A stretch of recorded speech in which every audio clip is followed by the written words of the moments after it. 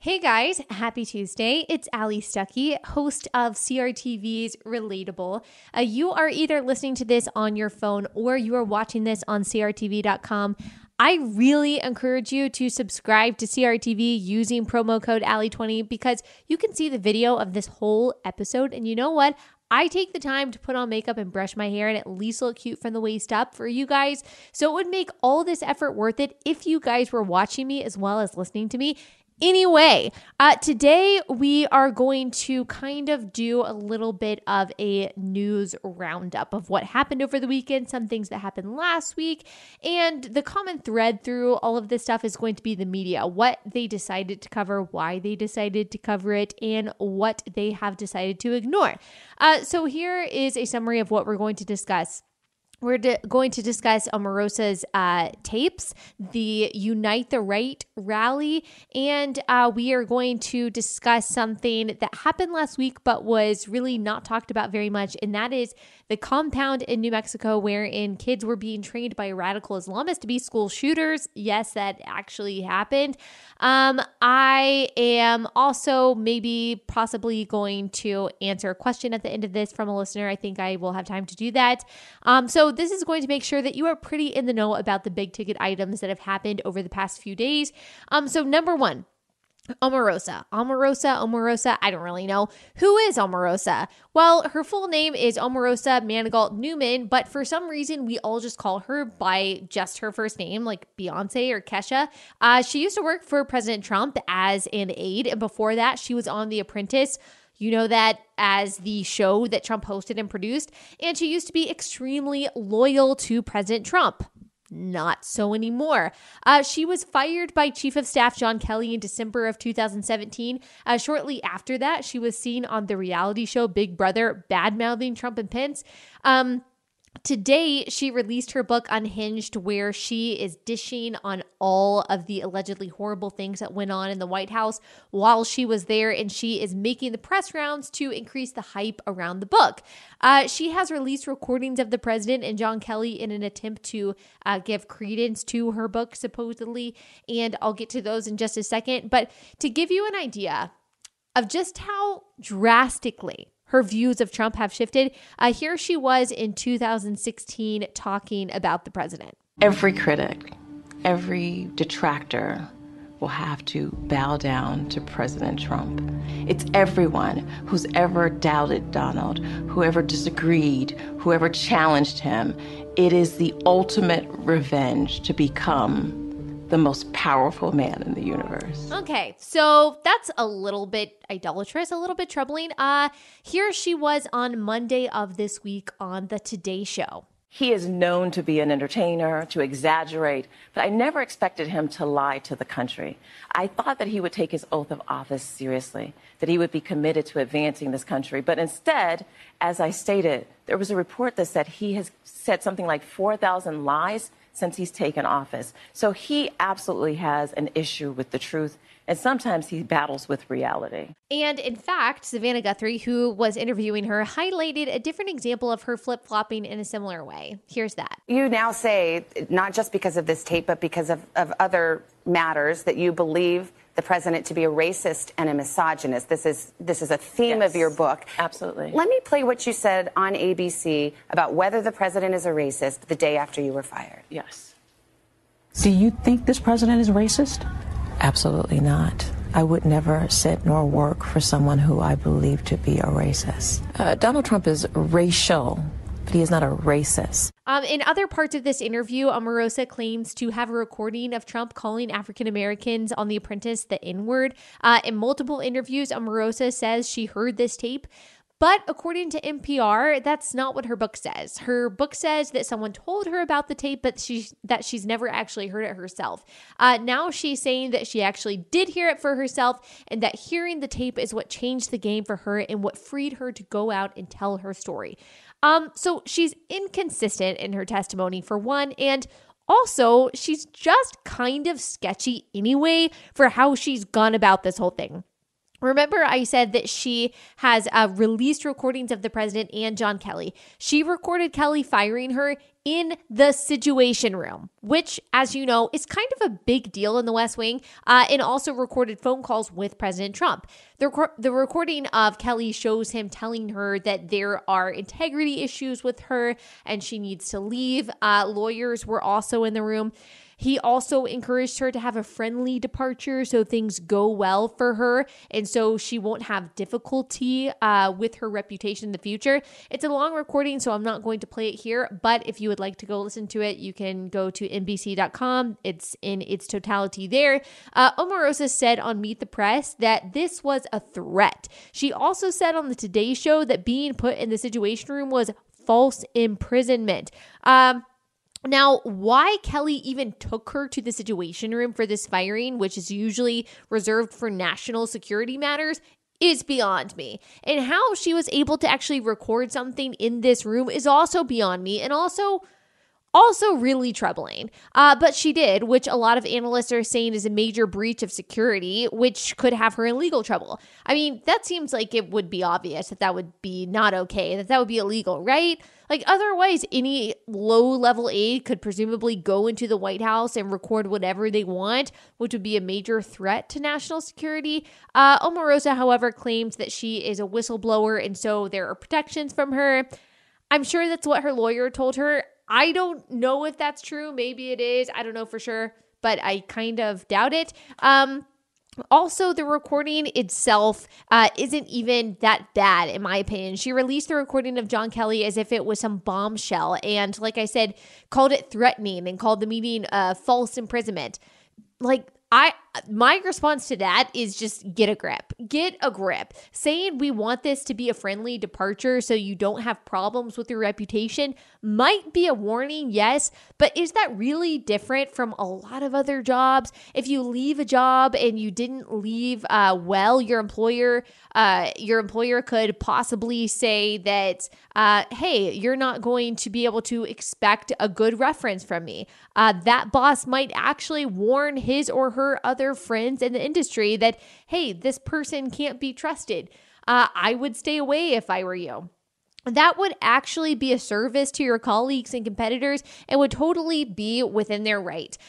Now, of course, if General Kelly was talking about spreading lies about Omarosa in order to keep her unemployed, then that's no good. But saying, hey, please leave with respect and with dignity, and we won't tell everyone what an awful person you've been and about the integrity issues that we have with you.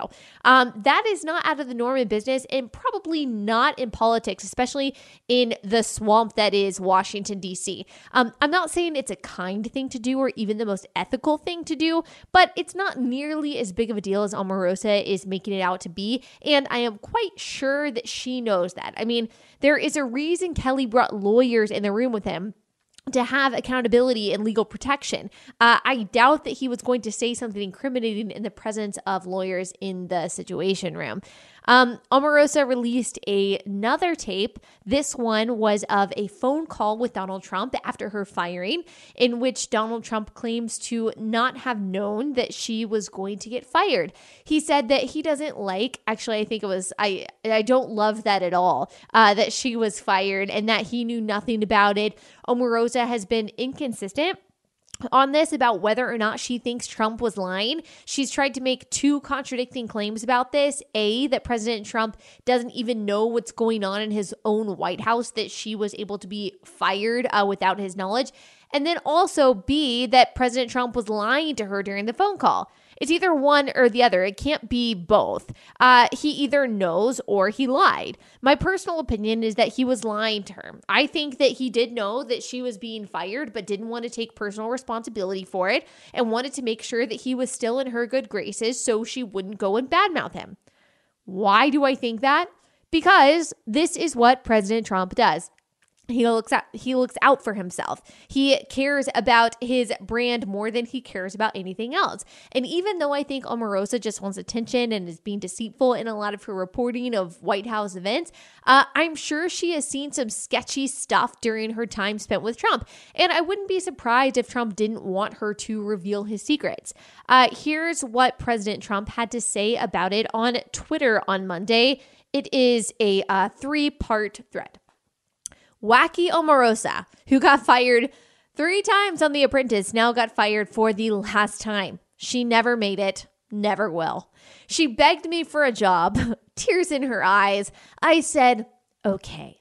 People in the White House hated her. She was vicious, but not smart. I would rarely see her, but heard, next tweet, really bad things. I told him to try working it out if possible because she only said great things about me until she got fired. Third tweet. While I know it's, quote, not presidential to take on a lowlife like Omarosa, and while I would rather not be doing so, this is a modern day form of communication, and I know the fake news media will be working overtime to make even wacky Omarosa look legitimate as possible. Sorry. Oh man, the president of the United States. The president has had a very busy week on Twitter so far, especially on Monday morning, but we can't even get to all of that right now because it's just too much. It's too much. We got to stay here. My favorite part about all of that, those 3 tweets, is that he admits that he wanted to keep her on because she said good things about him, which just goes to support my view and the view of a lot of people is that Trump is about Trump. And as I've said many times, I voted for Trump. I like so much of what he's doing and I will probably vote for him again, but that doesn't exclude legitimate criticism and observations. Trump loves Trump and he loves people that love Trump and he hates people that hate him. It's not about principle or policy for him. It's about affection. Now, all that said, I do think that Omarosa is, in his words, wacky. I think she is wacky Omarosa. Not only that, I think that, like Trump, she only cares about herself. She wants affirmation. She wants attention. She is inconsistent. She lacks integrity. She pays no heed to national security. Sarah Sanders and other members of the White House have condemned her as a liar, which I think is expected and possibly maybe justified. And you know what? I think for the most part, actually, so far, surprise, surprise, the media is doing an okay job of pressing her. The media has this tendency, you've probably seen, to demonize people until you criticize the president. Then when you do, no matter what other values you hold, the media calls you a vigilante and loves you, like Stormy Daniels, like Jeff Flake, like John Kasich. As long as you speak out against the president, you are blessed and highly favored according to the media. But there have been some good pressing interviews with Omarosa.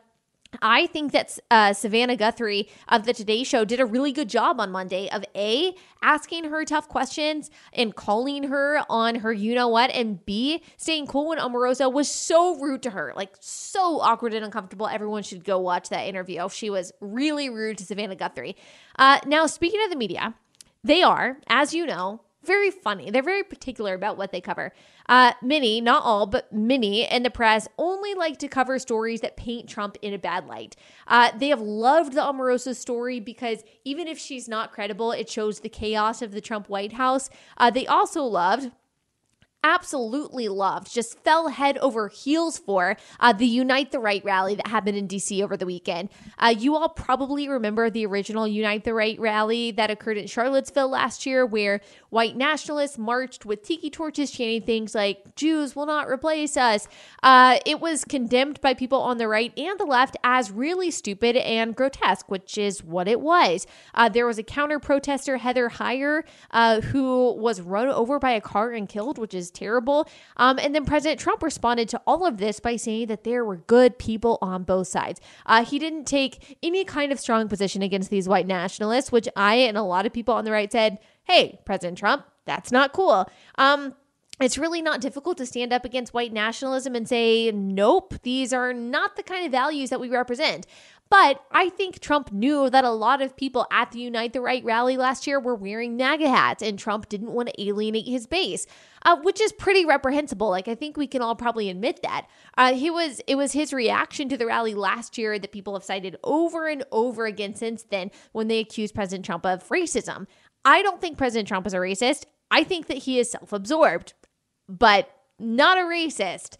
But the media loves the narrative that Trump is not only a racist, but that he is also stoking racism in this country, and he is the fodder for white supremacy, and he is causing a racial divide. That would be why they saw it fit to breathlessly and relentlessly cover the Unite the Right rally number 2 that happened in DC over the weekend, in which legitimately 20 20 people marched. Seriously. Like a couple dozen, maybe at most, people marched for white nationalism, and the media thought that these guys deserved nonstop coverage. And whether they know it or not, the media, I kind of think they do. They give a megaphone to these kinds of views, and they just add fuel to the flame of racial division. They are, in my opinion, purposely amplifying these bigoted but very rare views in order to drive the gap between Trump supporters and non-Trump supporters. So they can up the animosity against Donald Trump and make support of Donald Trump seem more and more morally reprehensible. They take the views of 20 people and say, this is Trump's America. This is what it means to support President Trump, racism. This is who you are if you vote for Trump, a white supremacist. This is the kind of America Trump is creating, one of white nationalists. And you, Trump supporter, you are complicit in this bigotry. That's the story the media is telling. They're screaming racism so loudly that if you dare interject your points about low unemployment or economic success, that you are accused of not only ignoring racism, but of being racist. You are not allowed to care about your family's well-being or even the economic well-being of minority communities, all of which are doing better under Trump, by the way, because doing so would be to minimize what the media tells you is more important than anything else, racism. So you see the irony in that, right? That highlighting the success of Black and Hispanic communities under Trump is racist because it minimizes the fact that Trump is racist. And if you minimize the fact that Trump is racist, then you are a racist. And you wonder why.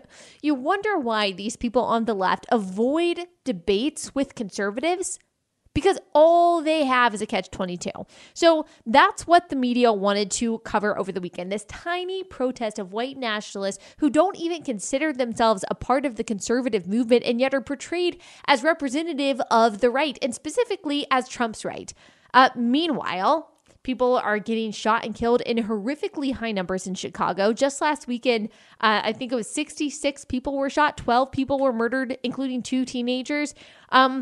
It's really a state of emergency in Chicago right now. Chicago has been plagued by what really can only be described as warfare for years, despite the city's strict gun laws. They've been plagued with gun violence. Democrat Rahm Emanuel is the mayor, as someone who has shown relentless antipathy toward the police force. People are calling for him to resign for dereliction of duty.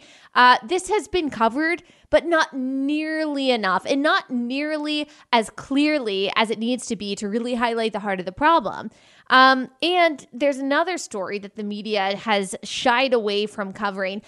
You might have heard about the compound in New Mexico where investigators found 11 emaciated kids dressed in rags and the remains of a dead child. These kids were being trained by radical Islamists to be school shooters. Yes. You heard that right. That actually happened on American soil. This has been reported on, yes, but conveniently left out has been the fact that these were Muslim extremists. There's this long CNN report on this, and only once do we read the word Islamic, and only once do we read the word Muslim, but way into the article, and neither in connection to a motive or anything like that. The guy in charge of this horrific compound in which these kids were basically starving to death is named Siraj Ibn Wahhaj. I don't know if that's how you say it. His dad is a famous imam and the leader of Muslim Alliance of North America. He also allegedly is connected to the World Trade Center bombings in 1993, though hasn't been convicted for a crime. The government has had its eye on this guy for 2.5 decades, but I guess his son somehow slipped through the cracks and was able to start this compound, starving children and training them to be school shooters. Super comforting.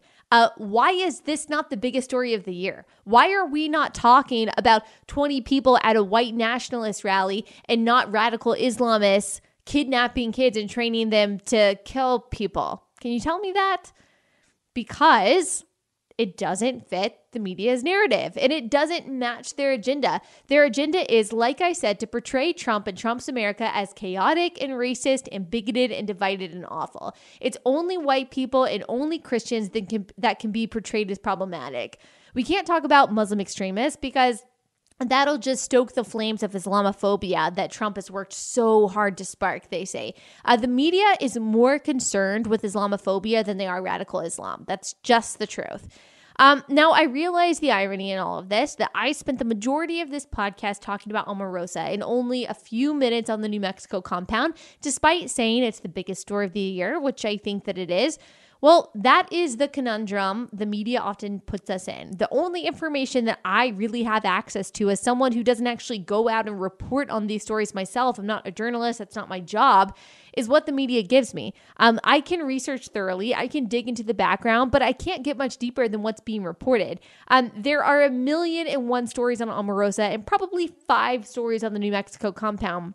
I want you to be informed of both because I do think that both are important, but I also want you to see the completely lopsided nature of the media, that they want to control what you know based on what they think is important. And what they think is important is that you see Trump as an incompetent racist and that you don't pay attention to the radical Muslims literally kidnapping kids and starving and radicalizing them. It takes a lot more effort to know the things that the media don't want you to know, to draw your own conclusions, to do your own research. The media know that. They understand most readers are lazy. We all are, really, which is why they put up a catchy and misleading headline, put their narrative at the top of the article, then all the inconvenient details at the bottom. I get this question a lot about where I get my news.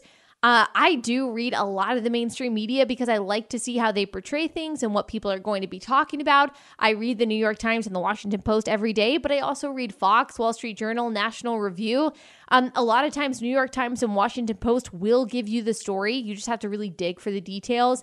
And then you have to use what you already know to make reasoned conclusions, which is why it's important to read outside of the news, to study history, to understand the bigger picture of politics and morality, and all these things that help us put current events into context. I think that too many people today don't have a foundation of knowledge, so their worldview is basically shaped by headlines. It shouldn't be. Actually, that's really dangerous. I would say that's why a lot of young people skew to the left because all of our news leans to the left. You should already have your worldview based on principles that don't really change. Then each headline and news story is viewed from that lens. Now, that doesn't mean that you're not open to new ideas or that you're unwilling to be challenged. You are, but you need to have an anchor of knowledge and wisdom that holds you steady even as the news changes. Okay, we have time for one listener question. This question is, do you have advice for those of us who want to make content but aren't as natural with extemporaneous speaking as you are? How to practice moving away from complete scripting but not rambling to the point of boring everyone? That is a great question.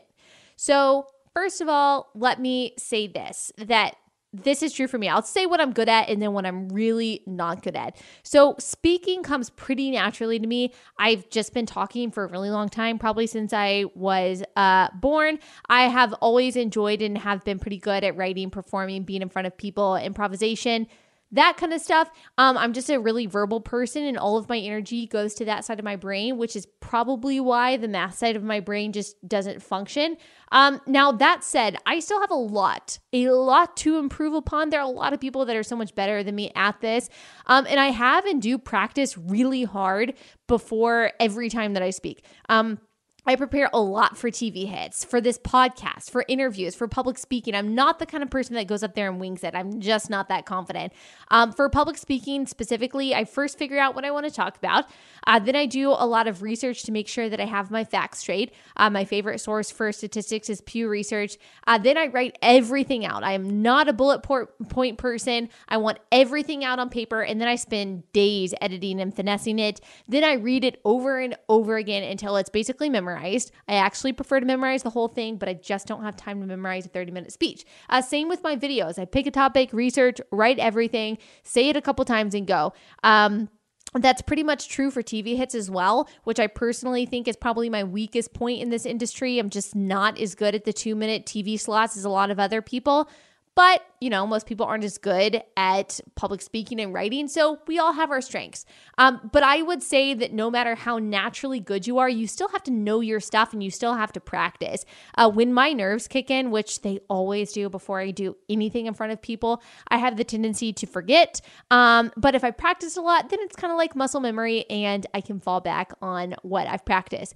Now, for this next part of my answer, the last part of my answer, I'm not speaking specifically to this person who asked because I don't know you, so I couldn't possibly assess your talent. This is just kind of some free career advice, something that I've learned. It is some tough love. Okay. Too many people nowadays want to create online content who are not suited to create online content. Too many people want to become famous vloggers or bloggers who are not talented in that realm. Too many people think that success equals being an internet personality, and that's just not true. Having influence and a lasting impact on those around you doesn't require you to have a large social media following or require you to make videos online. And having influence is not necessarily the definition of success. For me, I knew that I wanted to be in front of people, and I always knew that that was just something I enjoyed. Most things in life, I would say I'm not good at. I am not athletic. I'm definitely not that academically smart. I was never that hard of a worker at school. I was not most liked or the most likely to succeed, but I was always good at articulating complicated ideas in a simple way that compelled people to listen. So when people kind of question, motives for my career, I just say that this is something that I've always wanted to do and that I've always been interested in. So everything I do now is just kind of a manifestation of what I've always loved, and what I've been told that I'm good at. So what I would advise you to do, is first ask yourself, what are you good at? And then ask yourself what the world needs, instead of trying to fit into someone else's definition of successful. And to figure out what you're good at, you can usually figure it out by asking yourself, 1, what do I really enjoy doing? And 2, what have other people outside of my parents told me that I do well? If you like something, but no one has affirmed that you're good at it, then you're probably not really good at it. Then once you've found that what you're really good at, you should ask yourself, what does the world, or even just my small section of the world, need? Is it a good teacher? Is it a good financial advisor? Is it a good, honest publicist? Or maybe it's a blogger, media personality. Maybe it's a politician or an actor. Maybe it's an electrician. What do you do well? And how can you use what you do well to meet the needs of others to make a positive impact? No matter how big or small. Do that to the glory of God, and that's it. That's really all of life. That's what you'll do from point A to point B. There are all of these other branches that kind of shoot out from that trunk, like charity, service, evangelism, love, marriage, all that stuff. But glorifying God by stewarding the talents that He gave you for the well-being of the world around you is going to be what predominantly defines your life. So that is it for today. Hope that you guys enjoyed this, and I love you, and I'll see you on Thursday, and have a great week.